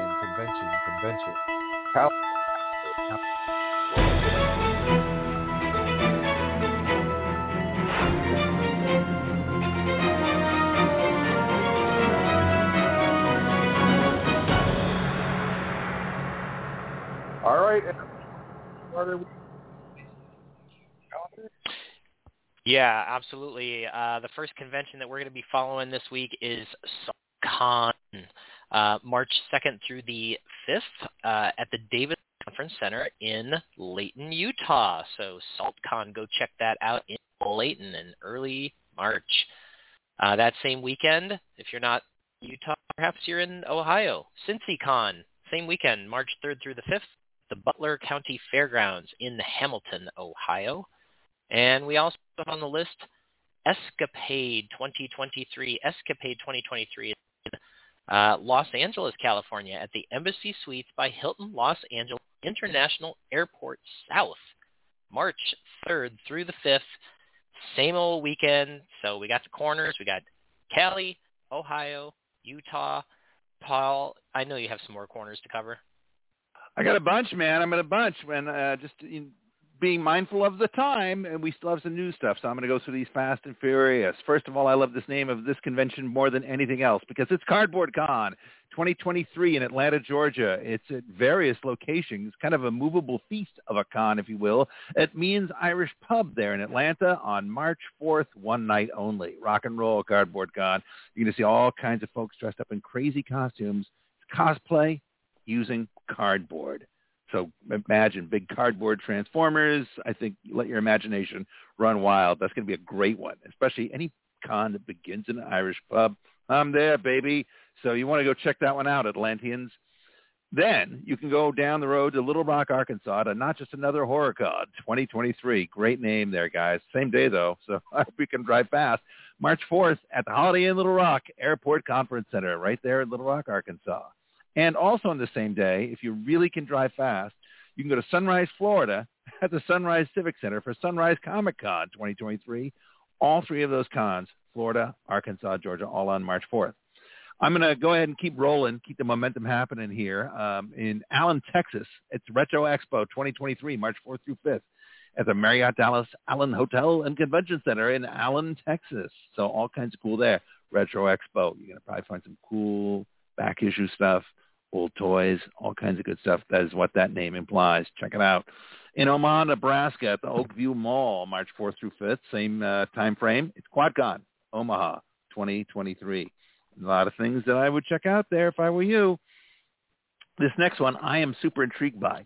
This is one of those ones where my spider sense says, ooh, good toys to be found here. New England Toy and Record Super Show 2023. So you're going to have guys who are schlepping in all their old platters, all their old LPs, right? And a lot of old toys. And I can tell you, because there's several toy companies that were based in the New England area. New England is a hotbed for finding really crazy, cool, old vintage toys, even some like old Kenner prototypes, all kinds of good stuff that you can find in these things. This is in Dover, New Hampshire, March 4th through 5th at the, are you ready for it? At the Elks Lodge 184 in Dover, New Hampshire. You're going to find all kinds of stuff there, right? And you're going to find everything. So if you're a New England toy collector, my gut says this is where you want to head. I bet you're going to find everything from like old Major Matt Mason to Viewmasters to old records you can barely even believe still play. So really sounds like a cool one. Dover, New Hampshire, March 4th through 5th. Passing the mic over to Charles. What do you got there, buddy?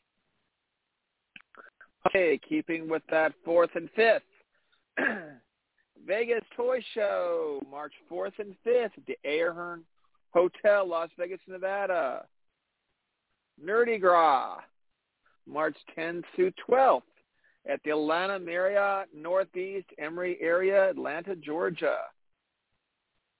In UF Expo, March 10th through 12th at the Roswell Convention Center and Civic Center, Roswell, New Mexico. Well, I guess that's going to keep being against Alien Con. Jim, who's on your list? Well, we're going to point out William Shatner Weekend. That's right, another William Shatner Weekend. July 7th through 9th at the Star Trek Original Series Set Tour, located in Ticonderoga, New York. August 18th through the 20th at Ticonderoga at the Star Trek Original Series Set Tour, also located in Ticonderoga, New York. The convention, however, is being held at the Ticonderoga High School. And you can look for yours truly, Uncle Jim. I'll be in the gymnasium in my rubber head, sweating my butt off, as always. And I'll be doing a panel on why Star Trek V, The Final Frontier, is the best Star Trek movie. And I'm going to be doing another panel on why Captain Michael Burnham is the best Starfleet captain. So you definitely don't share want to Jim's miss pain. that. Share my pain, please. And last but not least, we've already mentioned this, we have Trek Long Island, May 20th through 21st at the Hyatt Regency, Long Island in Hop Hog, New York. And now it's time for Hop Hog. Priority 1 message from Starfleet coming in on secured channel. Incoming transmission. Enter authorization code. Command codes verified. Define parameters of program. Level 9 authorization required. Specify parameters. Transfer of data is complete. Blank alert. Blank alert. All right, Eric, you want to get us started with our Star Trek news? Absolutely. Star Trek Lower Decks nominated for an Annie Award, Discovery for NAACP, and GLAAD Awards. The International Animated Film Society announced nominations for the 50th Annual Annie Awards, recognizing the year's best in the field of animation. Star Trek Lower Decks was nominated for Best Editorial for the Season 3 episode, This at Night. The editors nominated were Andy Maxwell, Zach Lompog, Brandon Brocker, Paul Mazzata. This is the second Annie nomination for Lower Decks. In 2021, composer Chris Westlake was nominated for Outstanding Achievement for Music. The Annie Awards are scheduled for a live event on Saturday, February 25th at UCLA's Royce Hall. Lower Decks was nominated for Best Animated Series by the Critics' Choice Awards, but the show lost to Harley Quinn. GLAAD, the world's largest gay, lesbian, bisexual, transgendered, and queer media advocacy organization, announced nominations for the 34th Annual GLAAD Media Awards, honoring media for fair, accurate, and inclusive representations of LGBTQ people and issues. Star Trek Discovery was nominated for Outstanding Drama Series. This is the fourth Discovery has been nominated for this award, winning it last year for Season 3. The GLAAD Media Awards ceremonies will be held in Los Angeles at the Beverly Hilton on Thursday, March 30th, and in New York City at the Hilton Midtown on Saturday, May 13th, 2023. NAACP announced the nominees for the 54th Annual NAACP Image Awards, an honor committed to equality, justice, and progressive change. Star Trek Discovery was nominated for Outstanding Costume Design in Film or Television. Discovery nominees are Gersha Phillips, Carly Nicodemo, Heather Constable, Christina Cattle, Cheryl Willock, and Becky McKinnon. this is the first Image Award nomination for Discovery. The Image Award will be broadcast on Saturday, February 25th on BET. Great news, great representation on the shows. Thank you, Discovery, for keeping that ball rolling. Paul, what do you got for us? Well, we are lucky enough to be able to get some insight from Star Trek Prodigy creator and producer Kevin Hageman, because he's going to give us a little bit of a window into how Season 2 of Star Trek Prodigy is going to be very different, and also their hopes potentially for a movie, for a Prodigy movie. During a recent Trek Talks panel, executive producer Kevin Hageman summed up how the second season of 20 episodes is different than the first season of Star Trek Prodigy. Season 1, if you boil it down, it's about a bunch of kids who steal a ship, the adventures that unfold. In Season 2, we just felt like, what's the next step of evolution of youth, of education, of growing up? And they're going to earn a ship in Season 2. In Season 2, you're going to see there are a lot of unanswered questions left by the end of Season 1. Essentia is still out there floating around somewhere. She's still alive. There's the promise of a new ship. There's Gwyn flying off to Solum to try to do what her father could never do. Season 2 is going to be really exciting because it's going to feel like a new chapter. We're diving into new territory, but it still feels like a continuation of Season 1. And so I think by the end of Season 2, it's all going to feel like this gargantuan epic piece. We don't even know when it's going to get released. We're hoping it will be 2023, later this year. We're starting to mix the very first episodes of Season 2 right now. So we should have things ready later this year. But that's all up to the networks and the overloads of Star Trek, because you want to try to pace out each of the shows, right? You don't want all Trek shows to drop at the same time. So all our heads are always in the clouds here, like we want to do an animated movie. I would love for the show to keep going for many, many seasons. And then sort of like they did with the Next Generation, they had the show, and then they started to spin off and do features. So to be able to have the show and then to have a feature, like, it'd be amazing. And not just an animated feature, but if you could do live action feature, it would be absolutely stunning. Wow, a live action version of Prodigy. That's wild. So not surprisingly, Kevin Hageman, they have very lofty ambitions for the show, and they've certainly delivered so far.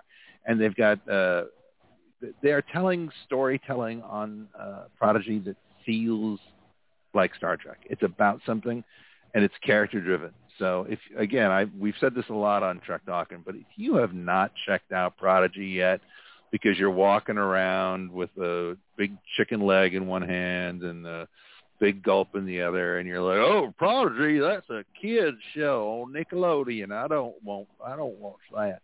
You haven't checked it out yet, you're really missing the boat, fans, because Prodigy's great, and it's legit Star Trek, and that's my story, and I'm sticking to it. Charles, what do you got?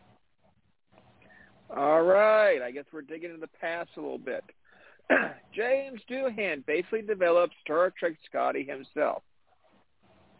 Contrary to popular belief, the late James Doohan, who played the famously Scottish engineer Montgomery Scotty in the original Star Trek, was not Scottish at all.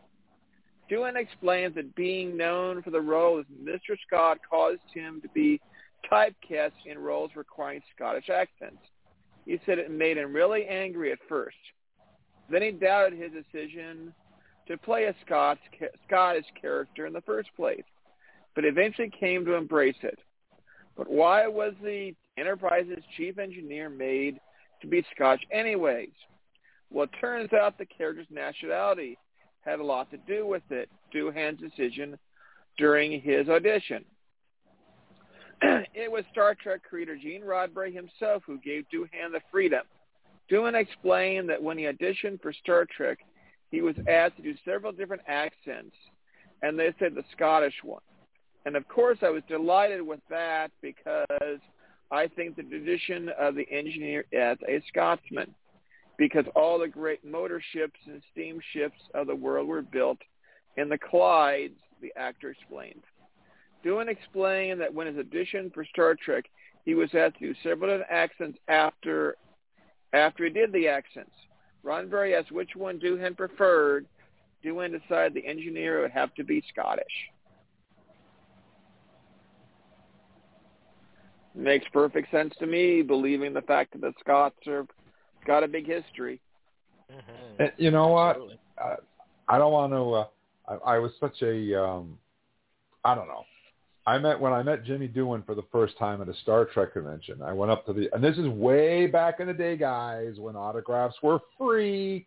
I know you don't believe that, but they were. When you paid your $20 at the door, you just went up and you got an autograph. You didn't have to pay an extra $100. So at any rate, we went up to meet Jimmy Doohan, and he was missing his middle finger. And I was like, wow, when did that happen? And he said during World War II, he never had his finger, even when he was on Star Trek. But they filmed him so that you could never see that he was missing that finger. And if you watch Star Trek 4, when he's typing on the keyboard and he picks up the mouse, he's typing with two fingers, so you can't notice that the one finger is gone. And I was shocked when I found that out. I was like, wow, camera can play tricks on you, can't it? Yep. At any rate, guys, that wraps up our show for this week.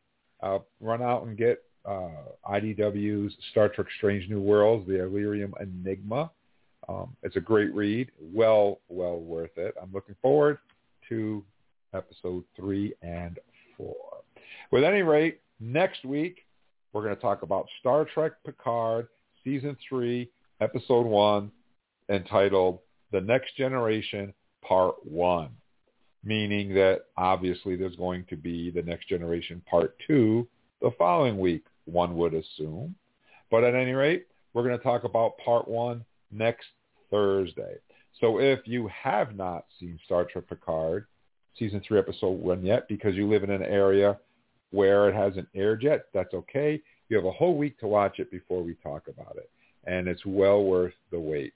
Trust me on that. I want to take this opportunity to say thank you so much to our very own Eric for hanging out and Trek Talking with us on this special edition of Comic Corner. Thank you, Eric. Absolutely. Thank you, guys. Had a great time, as always, and thanks to all the fans out there. We really appreciate your support. We do. We couldn't do the show without you guys. And thank you, of course, to Paul for hanging out and Trek Talking with us on Comic Corner this week. Thank you, Paul. Super fun time, man. Really great to be back and chatting with everybody. Awesome shenanigans, as always. So thanks, fans. We love you.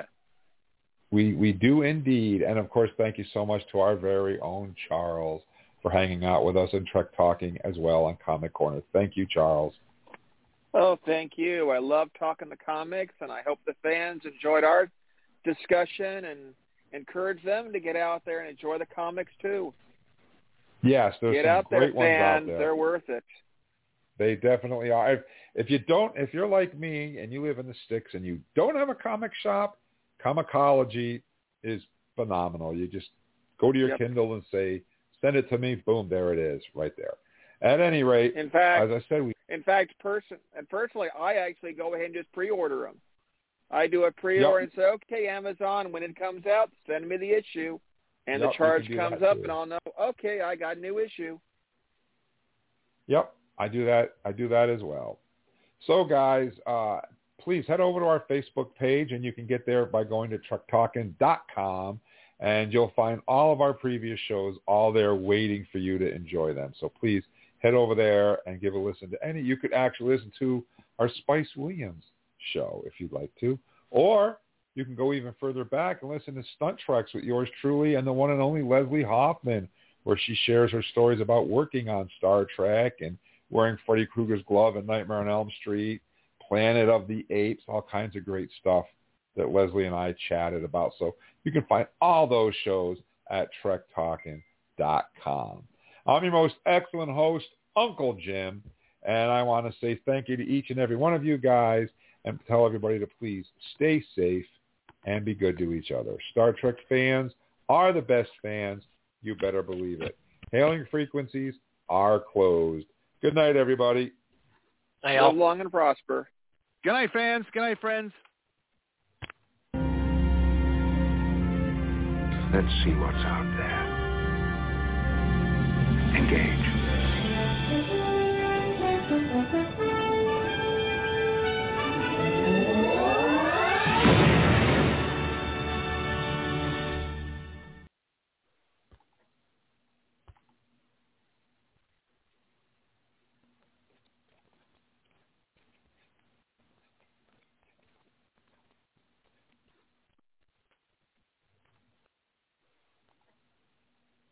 With Lucky Land Slots, you can get lucky just about anywhere. Dearly beloved, we are gathered here today to... Has anyone seen the bride and groom? Sorry, we're here. We were getting lucky in the limo and we lost track of time. No, Lucky Land Casino, with cash prizes that add up quicker than a guest registry. In that case, I pronounce you lucky. Play for free at LuckyLandSlots.com. Daily bonuses are waiting. No purchase necessary. Void where prohibited by law. 18+. Terms and conditions apply. See website for details.